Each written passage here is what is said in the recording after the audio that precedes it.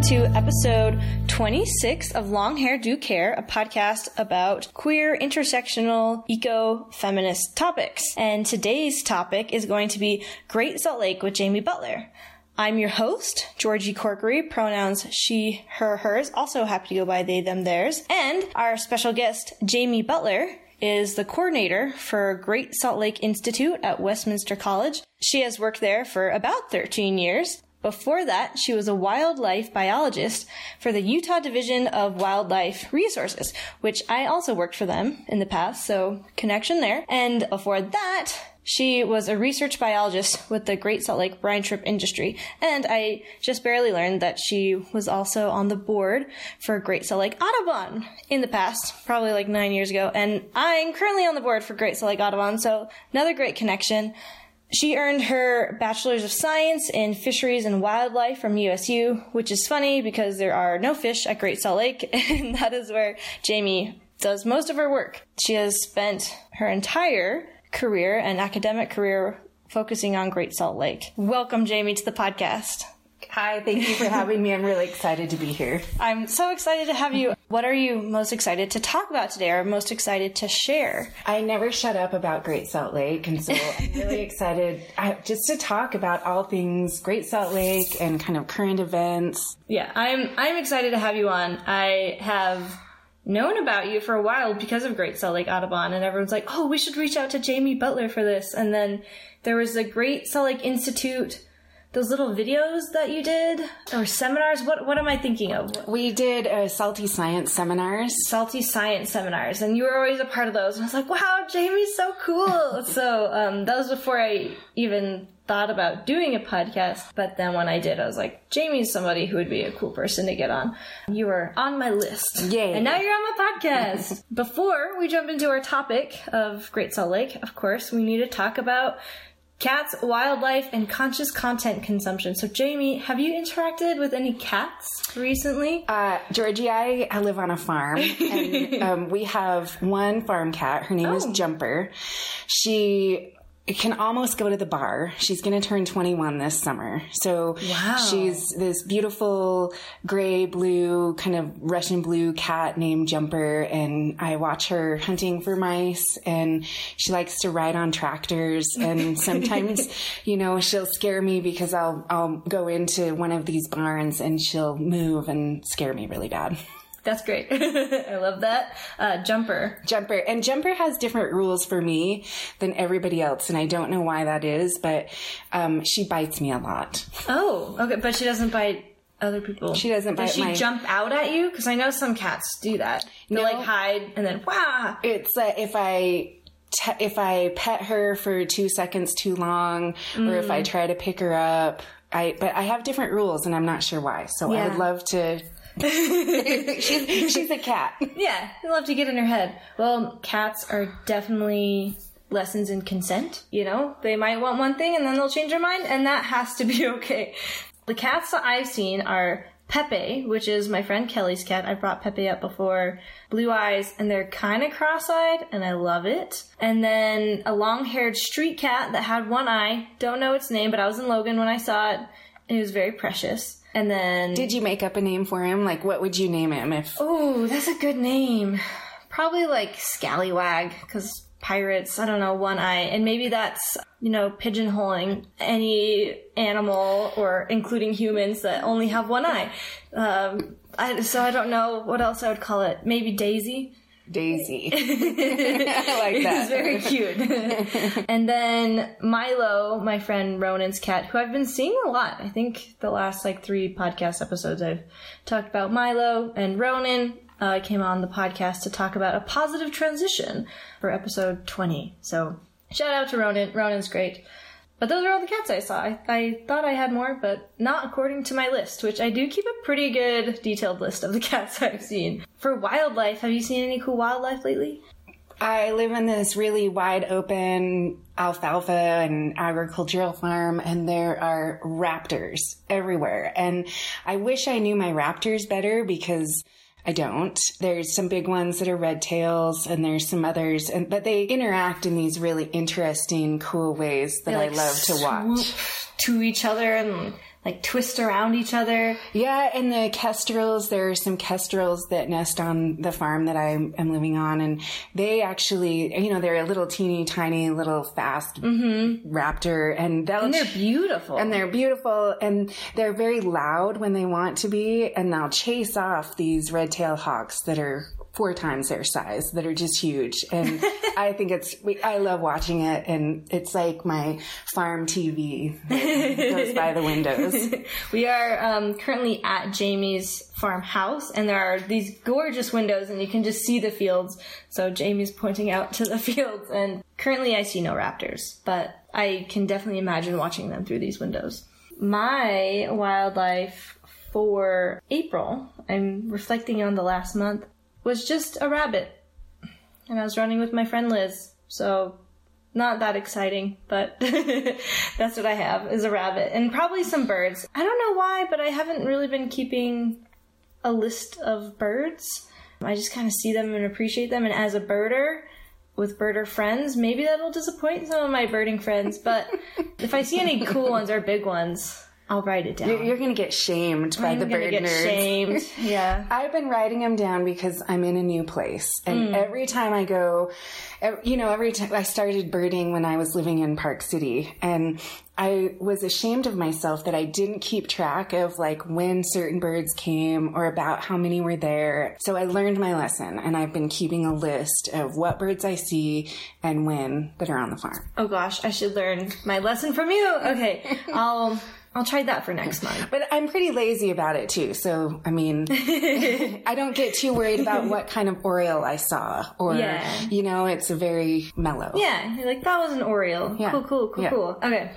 I like that. I will do that. For conscious content consumption this week, I'll go first. I have quite a long one, and then maybe it'll spur something that you want to share. But bear with me, folks. I'm going to be reading some quotes, and feel free to comment as we go, Jamie. What I have to share this week is a novel. I feel like I haven't talked about novels on the podcast for a little bit.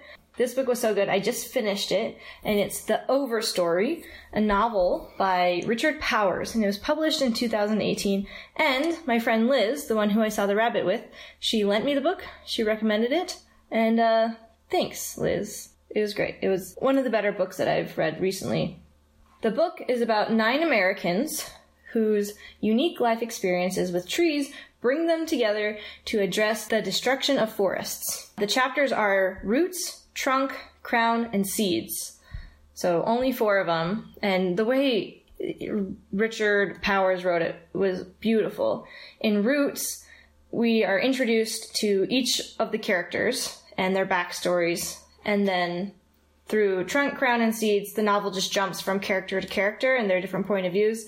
And all that being said, it just has such excellent character development, which for me is what can make a book really good. Of course, besides the plot. But it was beautifully written and excellent character development. Additionally, it talked a lot about dendrology, which is the study of trees or the science of trees. And then history, kind of the history of logging and the American chestnut tree. And I liked to learn a little bit about that. It wasn't very intense, so you didn't have to know dendrology. They don't even mention the word dendrology. I just know it. Also, it made me cry at least 3 times, which I think is an indicator of pretty good writing. Another description for it, I don't really want to tell you what the plot is, because this is just one of those books where it's better for you not to know. And there's so much going on in the plot that I would just confuse you. But here's another description of the book. It is a sweeping, impassioned work of activism and resistance that is also a stunning evocation of the natural world. From the roots to the crowns and back to the seeds, the chapters that I mentioned earlier, Richard Powers' 12th novel unfolds in concentric rings of interlocking fables that range from antebellum New York to the late 20th century timber wars of the Pacific Northwest and beyond. There is a world alongside ours, vast, slow, and interconnected, resourceful, magnificently inventive, and almost invisible to us. They're talking about trees here. This is a story of a handful of people who learn how to see that world and who are drawn up into its unfolding catastrophe. yeah, I don't want to tell you what the story's about, but I think that description is really good. Even just the vocabulary in it and its poeticness reflects the book well. It is one of the longer books I've read. It's 612 pages, and normally I stick to a novel around 400 pages because I try to read one a month. This one definitely took me 2 months, but it was really good, so worth it. The awards that it got are numerous. It was a winner of the 2019 Pulitzer Prize in fiction, and if you've listened to past episodes of mine, you know I used to think that the name for that award was Pulitzer Prize, but it's Pulitzer Prize. I love that. Yeah. So I always want to say Pulitzer Prize. But Pulitzer Prize in fiction. It was shortlisted for the 2018 Man Booker Prize. It was a New York Times bestseller. Additionally, it was a New York Times notable book and Washington Post, Times, Oprah Magazine, Newsweek, Chicago Tribune, and Kirkus Review, which I've never heard of, and Amazon Best Book of the Year. So it has a number of awards for good reason. And my favorite author right now, Barbara Kingsolver, she has this to say about the book. Quote, "Monumental, the Overstory accomplishes what few living writers from either camp, art or science, could attempt. Using the tools of the story, he pulls readers' heart first into a perspective so much longer lived and more subtly developed than the human purview that we gain glimpses of a vast primordial sensibility while watching our own kind get whittled down to size. A gigantic fable of genius truth." And I agree with Barbara. Barbara's awesome. No one could disagree with her. I do have 3 quotes to share with all of y'all. And the first one, super short. Second one, longer. Third one, pretty long, but I think you'll like it, so bear with me. First quote, "What you make from a tree should be at least as miraculous as what you cut down." And this quote was brought up a lot because they were cutting down 1,000-year-old redwood trees. And I really like that. You know, even if it's a small tree, maybe you should try to make something just as miraculous. And that's not often the case. We obviously need lumber for a number of things, but I thought that was a beautiful quote either way. Second quote, "We found that trees could communicate over the air and through their roots. Common sense hooted us down. We found that trees take care of each other. Collective science dismissed that idea. Outsiders discovered how seeds remember the seasons of their childhood and sent buds accordingly. Outsiders discovered that trees sense the presence of other nearby life, that a tree learns to save water, that a tree feeds their young and synchronizes their masts and bank sources and warn kin to send out signals to wasps to come and save them from attacks. Here's a little outsider information, and you can wait for it to be confirmed. A forest knows things. They wire themselves up underground. There are brains down there, ones our own brains aren't shaped to see. Root plasticity, solving problems, and making decisions. Fungal synapses. What else do you want to call it? Link enough trees together, and a forest grows aware." Part of the book, they talk a lot about how trees communicate, and people didn't want to accept that for a long time. And the character specifically in the book that this quote's talking about, she studies trees, and I think she's based off of a real person. Her name's Patricia in the book, but there is an actual dendrologist who wrote The Mother Tree. It's another book. Oh, that's a great title. Yeah, and it talks about how trees are connected to each other, and I think that character might be based on that author, whose name I do not know. Last quote, which I like very much because it talks about the evolution of life on planet Earth. So it's going to talk about life on Earth, how it developed if we were to take that timeline and shrink it down into one day, which I thought was really interesting. So here we go. Quote, "Say the planet is born at midnight and it runs for one day. First, there's nothing. 2 hours are lost to lava and meteors. Life doesn't show up until 3 or 4 a.m. Even then, it's just the barest self, copying bits and pieces. From dawn to late morning, a million years of branching, nothing more extensive than lean and simple cells. Then there's everything. Something wild happens not long after noon. One kind of simple cell enslaves a couple of others. Nuclei gets membranes. Cells evolve organelles. What was once a solo campsite grows into a town. The day is 2/3 done when animals and plants part ways. And still, life is only single cells. Dusk falls before compound life takes hold. Every large living thing is a latecomer, showing up after dark. 9 p.m. brings jellyfish and worms. Later that hour comes a breakout, the backbones, cartilage, and an explosion of body forms. From one instant to the next, countless new stems and twigs in the spreading crown burst open and runs. Plants make it up on the land just before 10 p.m. Then insects, who take instantly to the air. Moments later, tetrapods crawl from the tidal muck out from the ocean, carrying on their skins and in their guts whole worlds of earlier creatures. By 11 p.m., dinosaurs have shot their bolt, leaving the mammals and the birds in charge for just 1 hour. Somewhere in the last 60 minutes, high up in the phylogenetic canopy, life grows aware. Creatures start to speculate. Animals start to teach their children about the past and the future. Animals learn to hold rituals. Anatomically modern man shows up 4 seconds before midnight. The first cave paintings appear 3 seconds later, leaving only 1 second left. And in 1,000th of a click of the second hand, life solves the mystery of DNA and starts to map the tree of life itself. By midnight, most of the globe is converted to row crops for the care and feeding of just one species. And that's when the tree of life becomes something else again. That's when the giant trunk starts to teeter.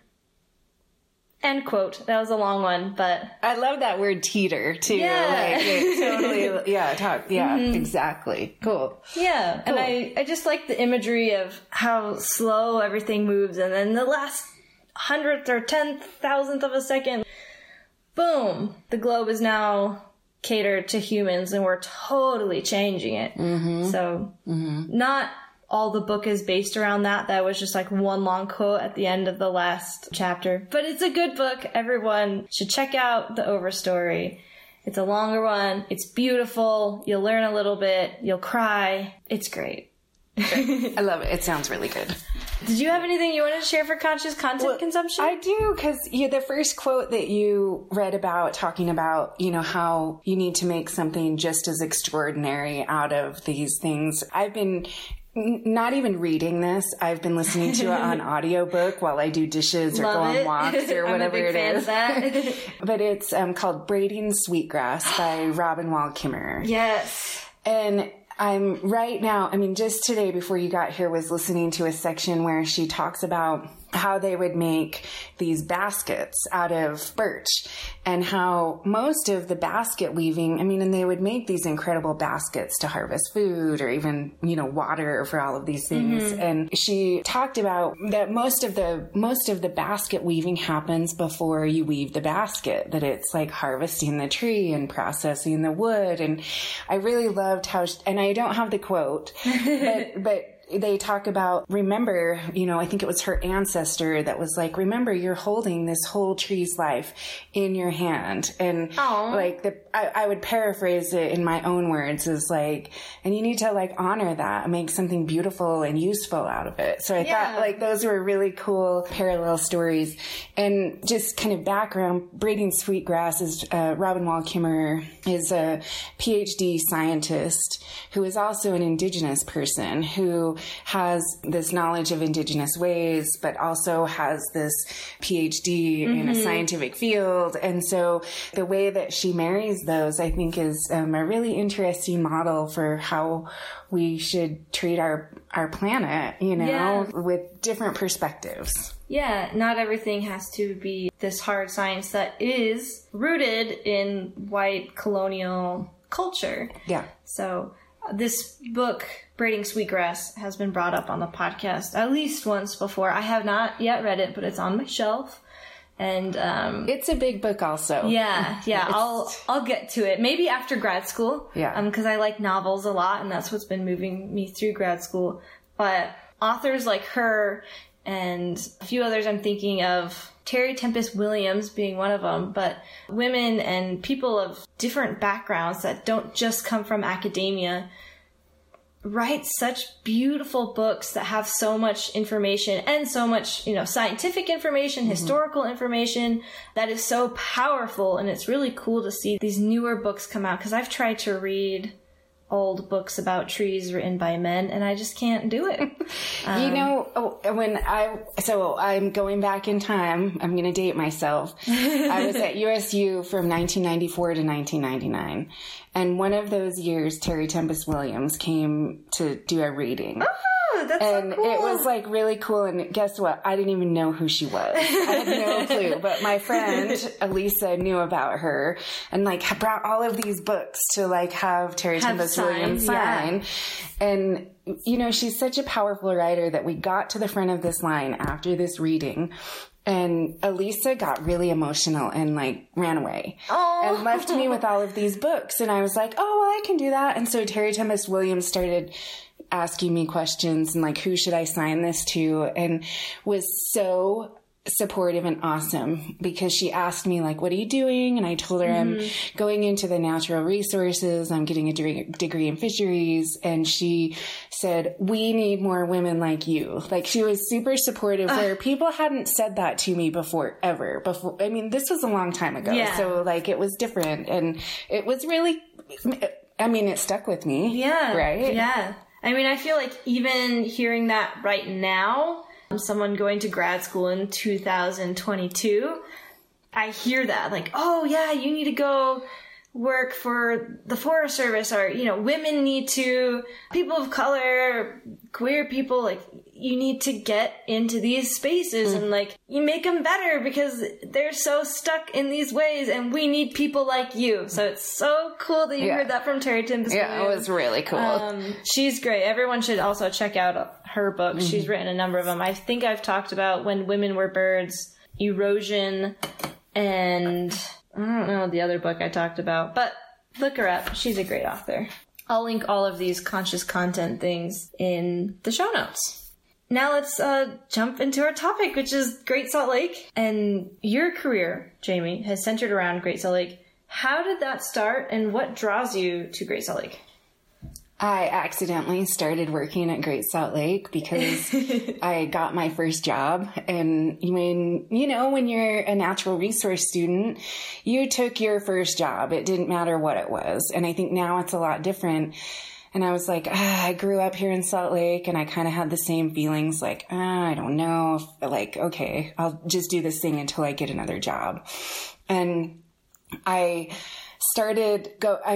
was tasked with going into Farmington Bay, and it's the smelliest, most disgusting part of Great Salt Lake. And we were asked to figure out how to catch eared grebes. So eared grebes are these birds, and they land on Great Salt Lake in kind of the late summer and the fall, and they lose their feathers, they lose their ability to fly, and they just gorge themselves on brine shrimp. They lose their ability to fly? Yes. So I didn't know that. Yeah, so they lose their feathers, and all of their feathers? They molt. So they lose their flight feathers. Yeah. And they lose their ability to fly after they, molt their flight feathers, and then they start gorging on brine shrimp. So they eat 22 to 30,000 brine shrimp every single day. Wow. And I wish that your listeners could see me, because I want to do this little squeezy thing. Like I would squeeze like a little kitty cat if I picked up a kitty cat and kind of squeeze it.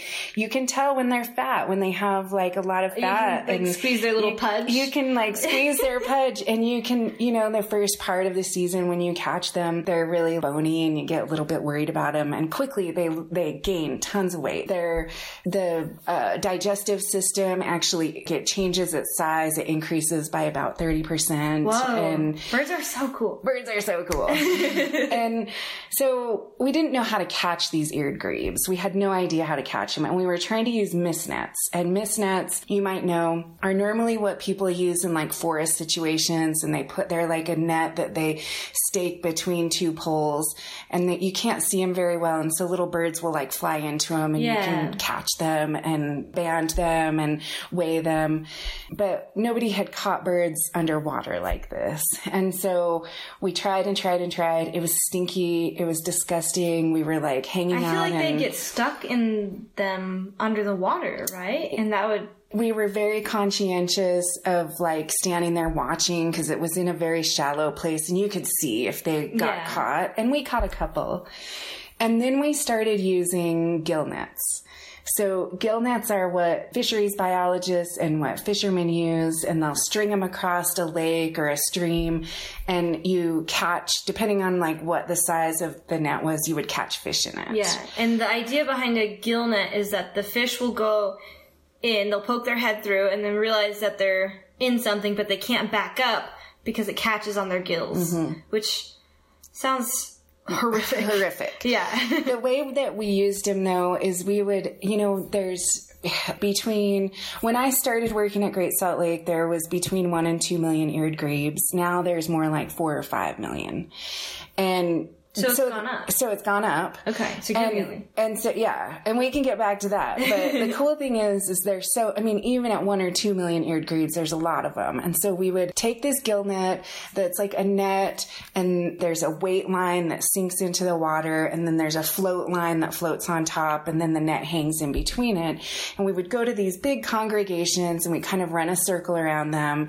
Some of them would get caught, some of them would get away, but we would be right on the boat, and we would take them in before they drowned. Yeah. The goal was like, we wanted to see their metabolism. We wanted to understand. Okay, yeah, I was going to ask, why are you catching them? Yeah, we wanted to understand their metabolism, and that equals how much food they're eating. Okay. And so all of this research was done in conjunction with the Utah Division of Wildlife Resources.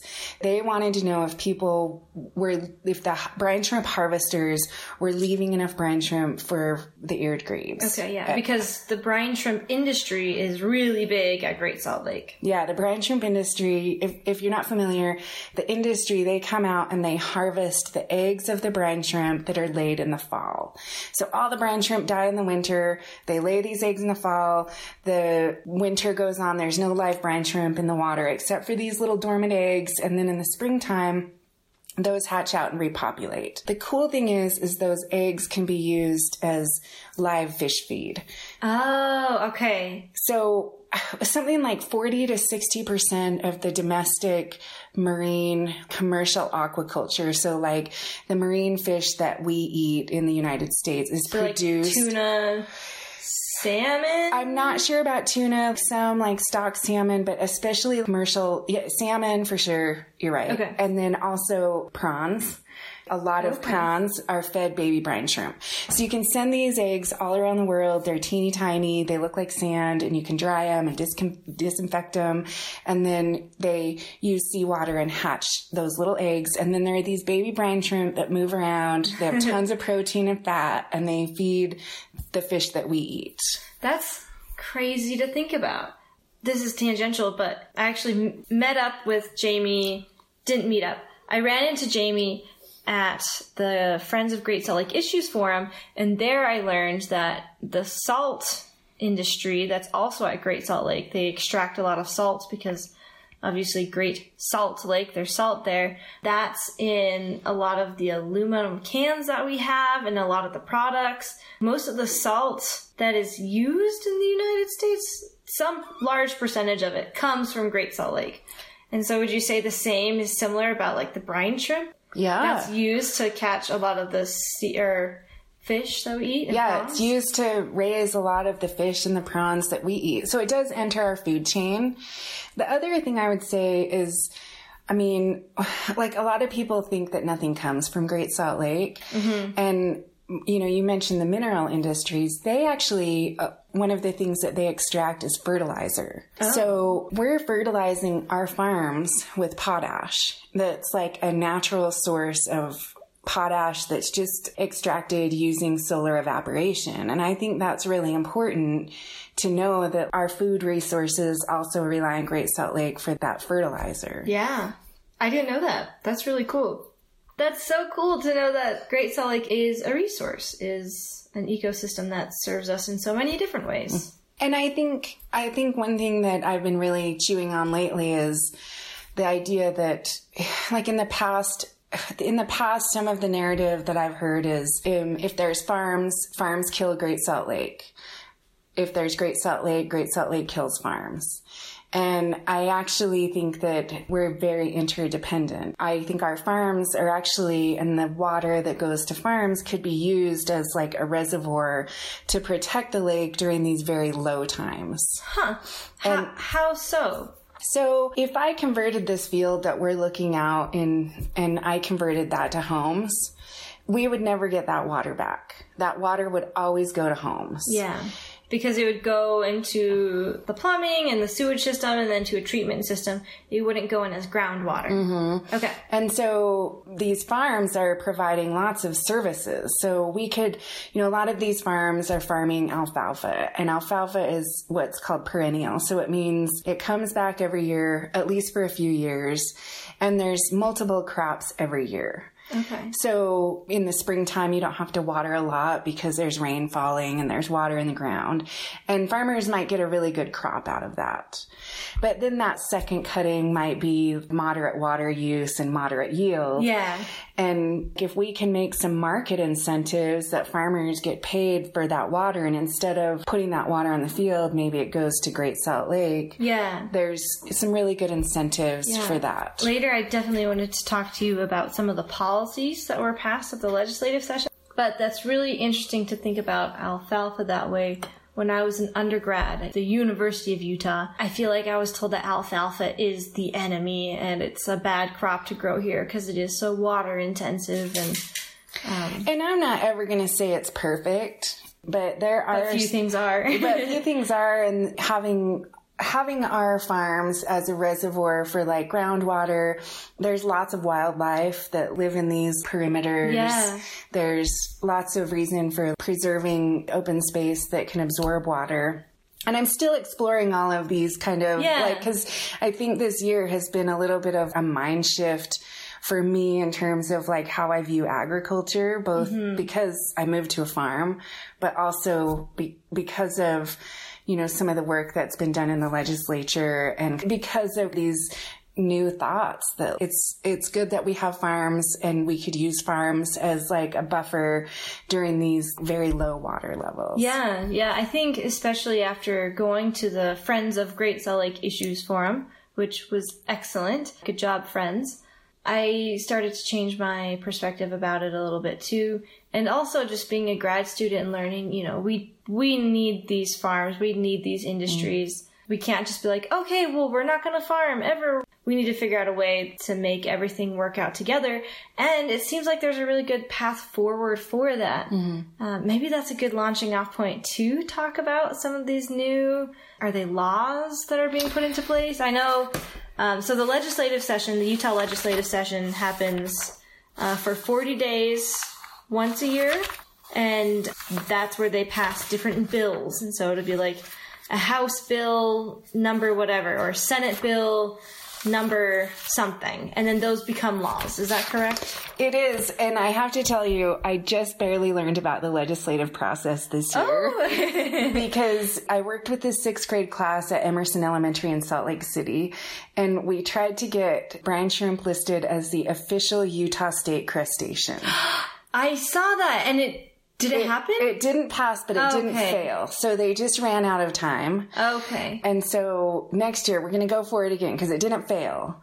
And just so you know, and all of this comes from like my wonderful college students at Westminster that we were like, one day they came and they're like, did you know only 6 states have an official state crustacean and Utah is not one of them. And we could have the brine shrimp. Why is it not the brine shrimp? And so we went through the legislative process with this 6th grade class. And just so you know, I'm 46 and I've never learned about the process until we tried to list this silly state crustacean. Because you have to get it passed as a bill or... Yeah, so what happens is like there's the House and the Senate, and you have to have your bill. First it goes through the House of Representatives. And so these are like your local leaders that are Representative Lesser. She actually sponsored this bill. So we asked her to sponsor this bill. Okay. And then you need a sponsor. So you need a sponsor. Okay. And then you write up, I gave her points. Actually, the 6th grade students gave her points. Oh, so cute. Of like, why should, brine shrimp be the official Utah state crustacean? And then she puts it forth to the whatever committee it is. So it went to the Natural Resources and Environment Committee. That makes sense. Yeah. And then it passed. And then it goes, I know, so yay! So that was in committee. So then it goes to the entire house. And it's like on this big floor at the Capitol building where there's lots of people sitting on like desks and there's very ornate rails in front of you and lots of... Yes, I've been in this room. I've taken a tour of the Capitol a few times. It's beautiful. And I've been there for the legislative session a few times. So so it passed there. And then Senator Kitchen sponsored it in the Senate. So it went from the House, past the House of Representatives, and then it goes to the Senate. Yeah. And I have to say, this is a tangent, but hold this spot in your head, everybody, about the legislative process. But Derek Kitchen is awesome. I love Derek Kitchen so much. He is who filed a lawsuit against the state. So it's Kitchen versus Herbert, who's the governor at the time, to legalize gay marriage in Utah. Utah was the 3rd state before it was legalized federally. He's so cool. And then him and his ex-husband, they had a booth at the farmer's market. He became a city council member and now he's a senator. And then last summer on Radio West, he came out as polyamorous. She's like, I went through all this stuff and I like came out as a gay person, but like we had a triad, like we were a triad and I couldn't come out as that because being polyamorous is worse than being gay. And I saw him at the farmer's market and I know him a little bit and I was like, thank you for coming out publicly. And I gave him a big hug and I love him. Derek Kitchen is awesome. You should go to his restaurant, Laziz. It's so good. Anyways. And he sponsored this bill and these young people from Mr. Craner's 6th grade class at Emerson were on the Capitol and we delivered them pizza after the bill didn't pass. And I have to say I'm kind of bummed out it didn't pass because there were some anti-trans bills that were voted on late on the floor, and so they could push that through. I know, brine shrimp are way more important than discriminating trans rights. Yes. Yeah, I 100% agree. So, just so you know. Anyway, I agree with you on Senator Kitchen. So that we went through this legislative process, and not only, brine shrimp were not listed as the official state crustacean, but lots and lots of bills were passed that will directly and indirectly affect Great Salt Lake. Mm-hmm. And I think the work that's gone on behind the scenes for over a decade maybe has been a little bit disregarded because 2022 was a banner year. But we were set up for success. Yeah, because of all the work that had happened in the past. Yeah, so I'm going through my notes because I have a list of all of these, and I don't want to tell all of your listeners all of the details. Yep. But I would like to say this year Great Salt Lake got a ton of money. So there's a ton of money, and that was all through ARPA funds. So that was federal dollars that came through Great Salt Lake to meter some water and to help agricultural producers optimize their water use. So that's super duper important. And just putting more money into like management and the engineering department at the Utah Department of Water Resources was like needed. They were short staffed. Getting all this funding so that people can actually do water conservation efforts so that Great Salt Lake has water going to it. And after this, we'll talk about some of the threats that are facing Great Salt Lake? I was going to ask that first, but we just had such a good segue into policy, so let's keep talking about that. Well, and then there were lots of other bills that were thinking about how our land use planning affects our water, because we haven't really thought about that, like grasses, and should people have lawns, and how can we like zone better and make better rules so that water can get to Great Salt Lake. For city planning specifically. They passed some in-stream flow amendments that you can like keep water. I mean, in-stream flow is what is in a stream and what water is flowing in a stream. And if a water is flowing in a stream that supports fish, eventually that's going to make it to Great Salt Lake. Yeah. And so we passed some of those. And the reason why water wouldn't stay in a stream is because it would be diverted to go to agriculture. Or to human development. Any human development. And so there was this really important change or like redefinition of a word called beneficial use. Yes. Yeah. And so beneficial use has always been intended to help humans. And so if you're putting water on crops, if you're watering a city, if you're improving the land, it's a beneficial use. And in the past, that did not include having water in a stream going to a lake. But now, and correct me if I'm wrong, if it stays in the stream, that's good for the environment. It's good for us. If it makes it to Great Salt Lake, that's great for the lake and the ecosystem, which in turn is good for us. So now that is a beneficial use. Exactly. Okay. Yeah. Which is like that redefinition was very, very important. Yeah. And then they changed things like if I was an agricultural producer, I couldn't do a split season lease. So I couldn't. What does that mean? Yeah. So think about alfalfa we talked about earlier. There's like 3 seasons. There are 3 cuttings of alfalfa. There's an early cutting that, you don't have to use a lot of water. It's high yield. It's very economically beneficial. In the middle of the summer when we're not getting enough water, it can be kind of, you use moderate amounts of water and get a moderate yield. Yeah. Before you couldn't, and then the 3rd season would be like high amounts of water and very low yield. And so if I could say maybe just take those first 2 cuttings that had high yield and moderate water use, I could maybe send that 3rd cutting to Great Salt Lake. Instead of watering the field, I could let it go fallow and it'll come back the next year. That's the beauty of alfalfa. So I think putting some of those, and they're very technical and super boring. Like, oh my gosh. But they're really important. Yeah. So I think putting some of those things in place is really, really, really important.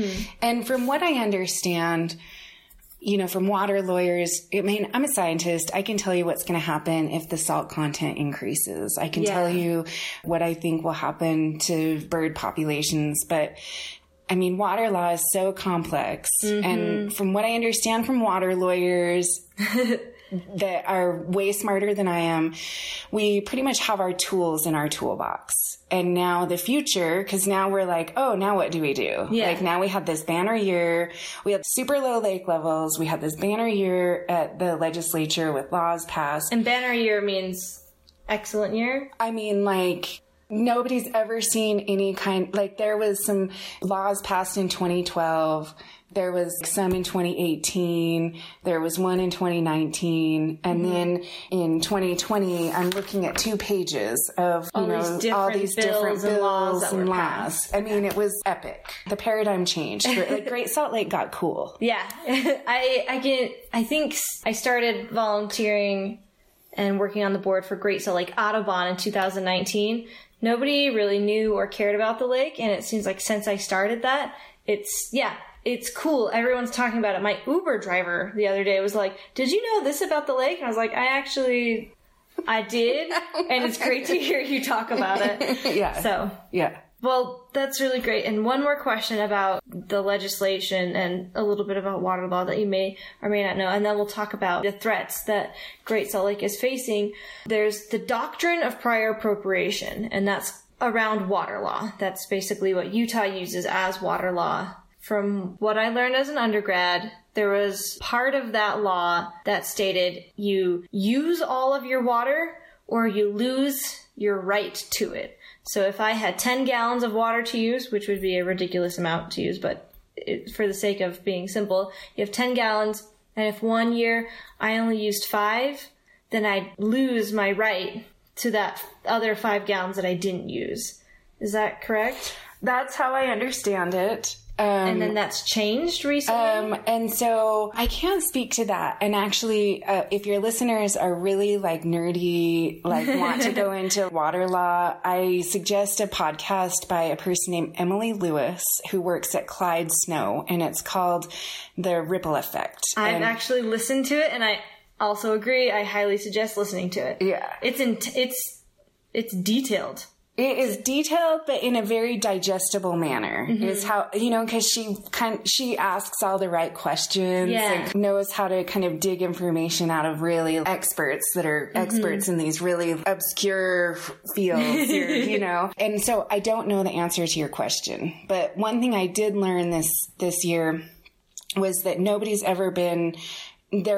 water right has ever been taken away because of prior appropriation. Oh. And so while that might be on the books, what I understand is that that's not really how it works. I mean, because honestly, Georgie, we don't, like, you see the ditches out here. Yeah. They're not measuring anything. They're a way to organize how water goes here and there. And so I think some of these thoughts about measuring water and coming up with creative solutions so that farmers get their water. Yeah.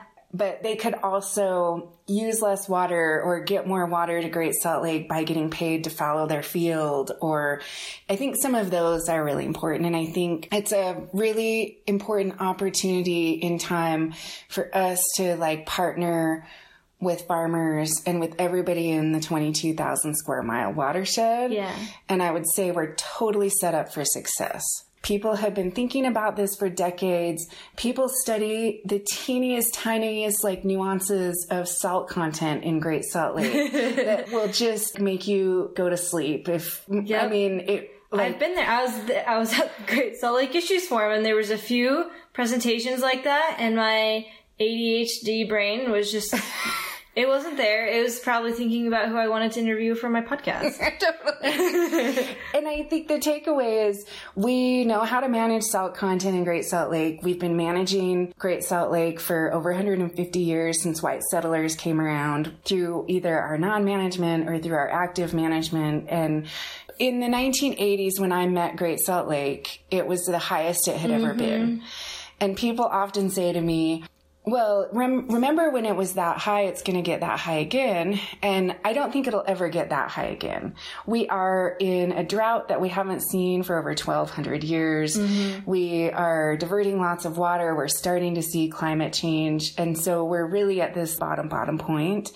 I think we will go up. And what we need to do now is protect the lake like we did in the 1980s. And when we were trying to pump water out of the lake, protect farms, protect businesses, we need to do that contingent now at low water levels to prevent... Instead of the flood level, we're at the drought level. Yeah. And the cool thing is we know how to manage these things and we're set up for success and how to have strategies. It just depends on the amount of water that comes in. Is that the kicker? That's the kicker. And I get a little bit frustrated. I heard about this study to pipe water from the Pacific Ocean. Oh, I saw it in the news, and it was also brought up at the forum that I keep bringing up, and I'm pretty sure people in the room booed, which was a really interesting thing to happen at like an academic type forum. And I think crazy ideas are awesome. We need people to be thinking outside of the box. but it also kind of got spread around like that's the only solution that we're thinking about. And there's lots of solutions. We have the tools. We're poised. We just need to take action. Yeah, I hear that. You do have to throw out all sorts of ideas. That's how so many things have been designed, and so many good things, and so many TV shows and stand-up comedy bits. You throw out a lot of things, and then you find what really works. And piping water from the ocean to Great Salt Lake is one of those things that you throw out, and then you just keep it out, and you don't use it, I would say. But this is a good segue into talking about what the threats are to the lake, which... primarily is drought, right? And maybe talk about that and the consequences that we would experience and are experiencing. Right now in 2022, we're seeing the cumulative effects on Great Salt Lake of water diversion. So, most water being prevented from reaching Great Salt Lake, either by going to agricultural or municipalities. We're seeing the effect of this extreme drought in the American Southwest that we haven't seen in the past. We haven't seen anything like this in 1,200 years. So this is like a giant anomaly.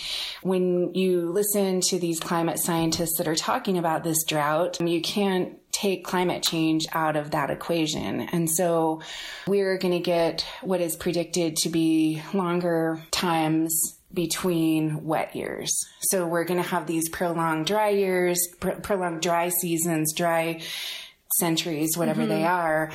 And that's what we're seeing. So what happens, when you have less water in Great Salt Lake, it changes many things. And the first thing is salt content in Great Salt Lake. Last year, we reached over 170 grams per liter. Which is quite a bit. That's 17% salt, if you like percentages better. If you think about ocean water and tasting ocean water, that's about 3.4%.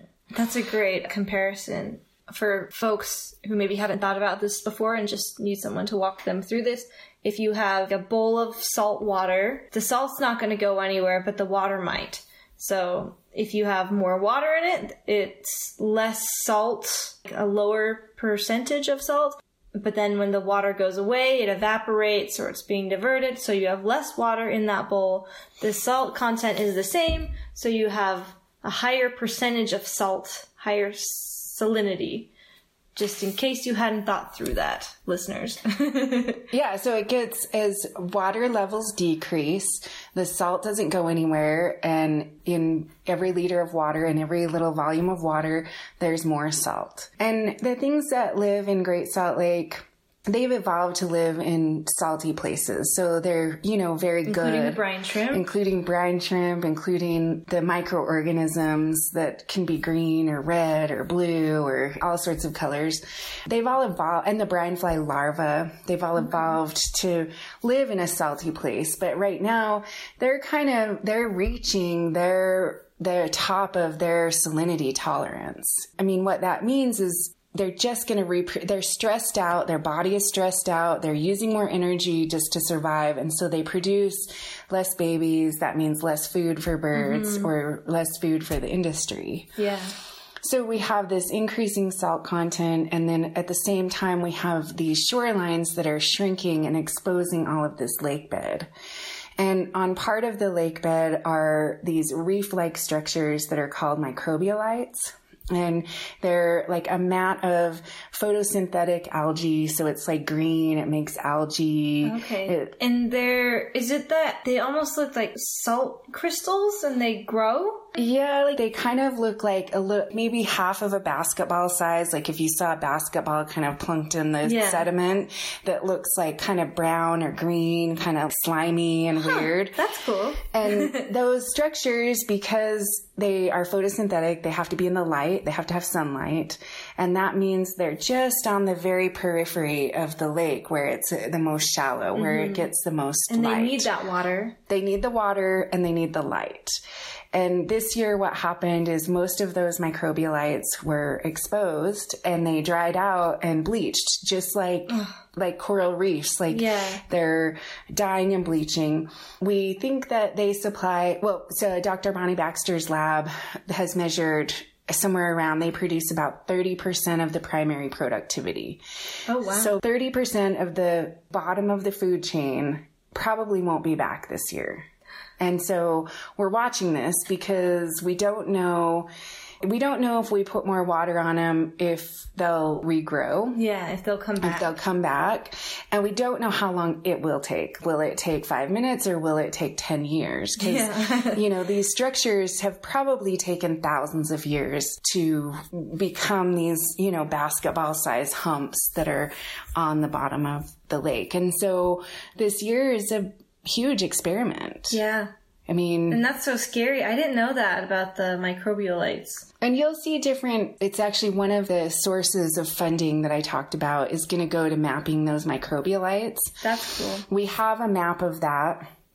But we know that the current information is not all the way correct. Yeah. And that always happens in science, right? Like we get like better technology and then we can map them better using satellites. Yeah. And so we're working on updating that. And so even some of that extent knowledge is unknown. Gosh, well, that's cool for me to learn. I didn't know that beforehand at all. Another big threat that's talked about a lot, especially by Utah physicians for a healthy environment, is that as the lake bed goes down, because it's such a shallow lake, and I'm sure all of my listeners have heard some version of this before, but it exposes a lot of dust, and the Salt Lake Valley already experiences a lot of air pollution, and then that dust gets picked up, and it's really fine dust. And it has a lot of heavy metals in it and toxins because Great Salt Lake is a terminal lake, meaning that you have stuff flowing into it, water flowing into it, but water doesn't flow out, it evaporates out. So all the toxins that it carries, whether it's maybe pesticides from agriculture or rubber from tires that it gets washed off the road and then into the groundwater, or even if it's just natural toxins that exist in the environment, they're all accumulating in the lake bed. And then once it's exposed and it becomes dust and it gets airborne and then it flies into our city and then we breathe it in, that can be pretty bad for you. I always think about the birds and the bugs. And I have to admit that I'm sure bad air quality will impact them. But when we started talking to legislators this year, it was kind of this wake-up call of, oh yeah, I need to talk about dust and property values. Yeah. Well, I worked for Utah Physicians for a Healthy Environment. Air pollution was the number one thing. Mm-hmm. And then, of course, working with Great Salt Lake Audubon, it's like, yeah, the dust will probably mess with the birds as well because we know air pollution is affecting them just as it affects us, if not maybe more intensely because they have less body tissue than we do because they're smaller. So Dr. Kevin Perry and his collaborators he's at the University of Utah and he has collaborators at BYU and USU. It's called Dust Squared, and which I love. They have this like cool name, but Dust Squared, they got this NSF grant to study dust off of the bed of Great Salt Lake. Cool.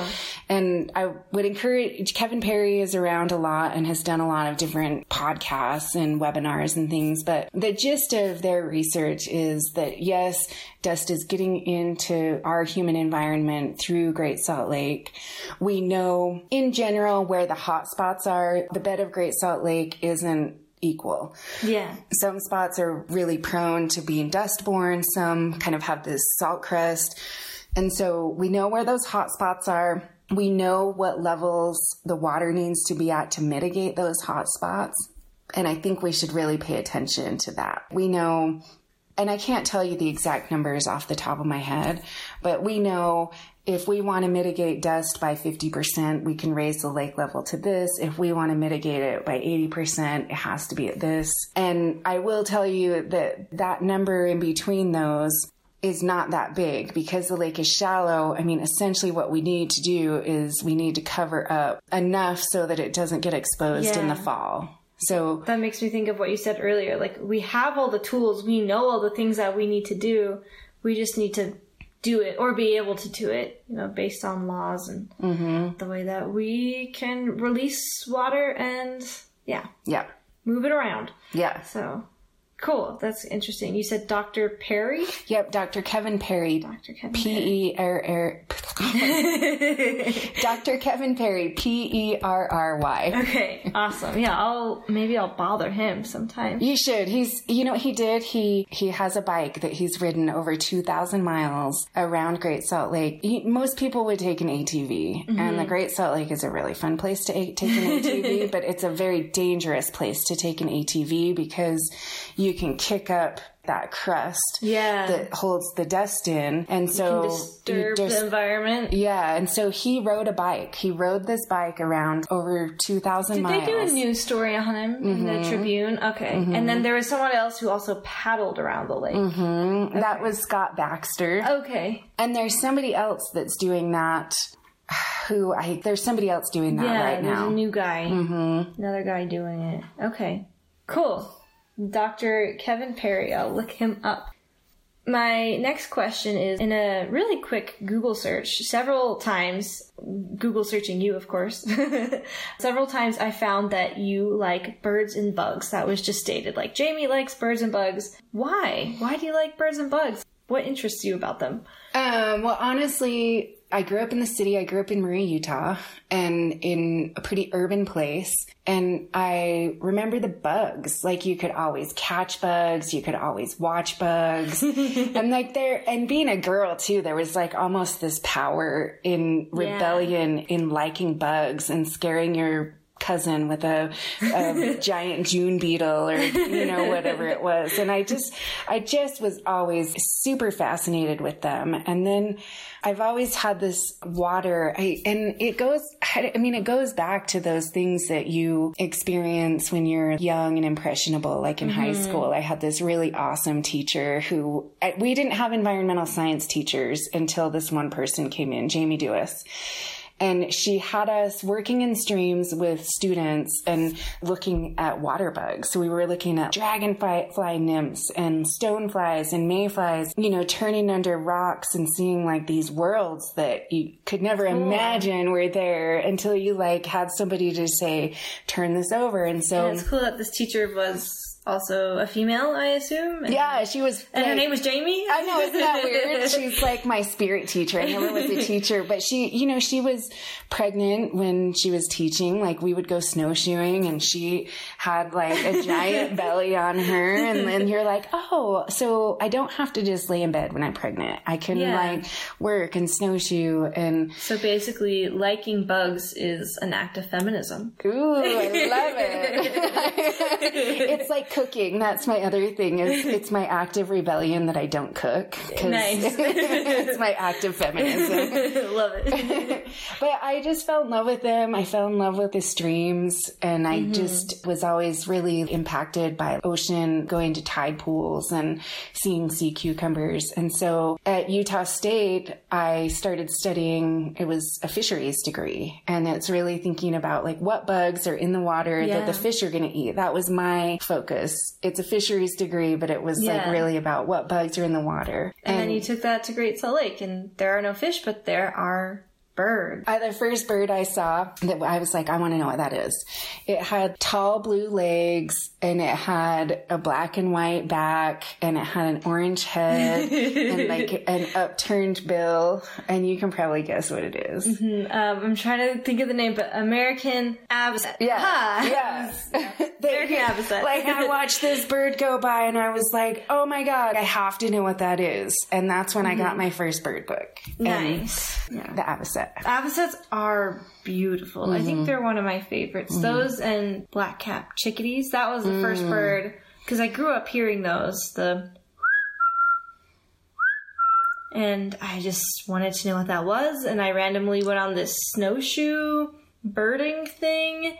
Cooper Farr, who works at Tracy Aviary, was like, yeah, that's a black-capped chickadee. And I was like, oh my God, I need to know birds. So thanks, Cooper. Thanks, Tracy Aviary. Totally. Yeah. One other thing that I just want to make sure I leave you with, we've talked about salty places at Great Salt Lake, and that's really my science, is like the salty places at Great Salt Lake that we study, eared grebes or the pelicans that nest. But Great Salt Lake is one of the most diverse places on the planet in terms of both habitat and salt content. And I really think that that's an important distinction, where we live in this place that isn't the most diverse place on the planet. And I think sometimes I wonder if that's why we as a community haven't embraced it, is because it's not just one lake. It's like this really super diverse place that's freshwater to super hyper saline and like everything in between that produces every kind of bug. And I mean, it just is a really, really, really special place on the planet. Yeah. I think it was 2 podcast episodes ago, I talked about the research that I've been doing with queer birders in Great Salt Lake. And my argument was that birds, birding, and Great Salt Lake are all super queer and all need visibility, as does the queer community. There are things that we understand. There are things that we see in movies, like white heterosexual relationships between a man and a woman. And then they get married, and that's it. And there are other things that don't fit that a lot of people don't understand.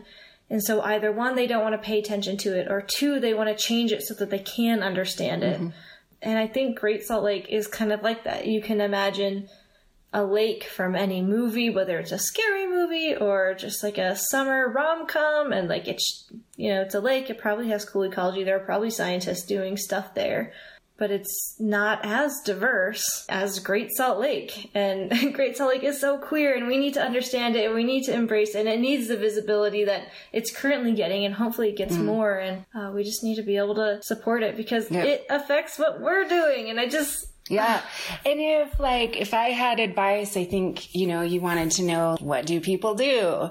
Yeah. My last question, and I'll ask it. How can people get involved and help the lake as it faces these threats? Whether that's something they can either do at home, organizations that they can get involved in, or maybe they want to get into academia, whether that's a master's or undergrad. How would you suggest folks get involved? So at this point at Great Salt Lake, everybody needs to do everything that they can in their power to help us not kill this lake. I mean, everybody has lots of things they can do. So if you're a person that likes to write letters to your legislators, we need our politicians to understand that people are really, really worried about Great Salt Lake. And don't be worried about House Bill 410.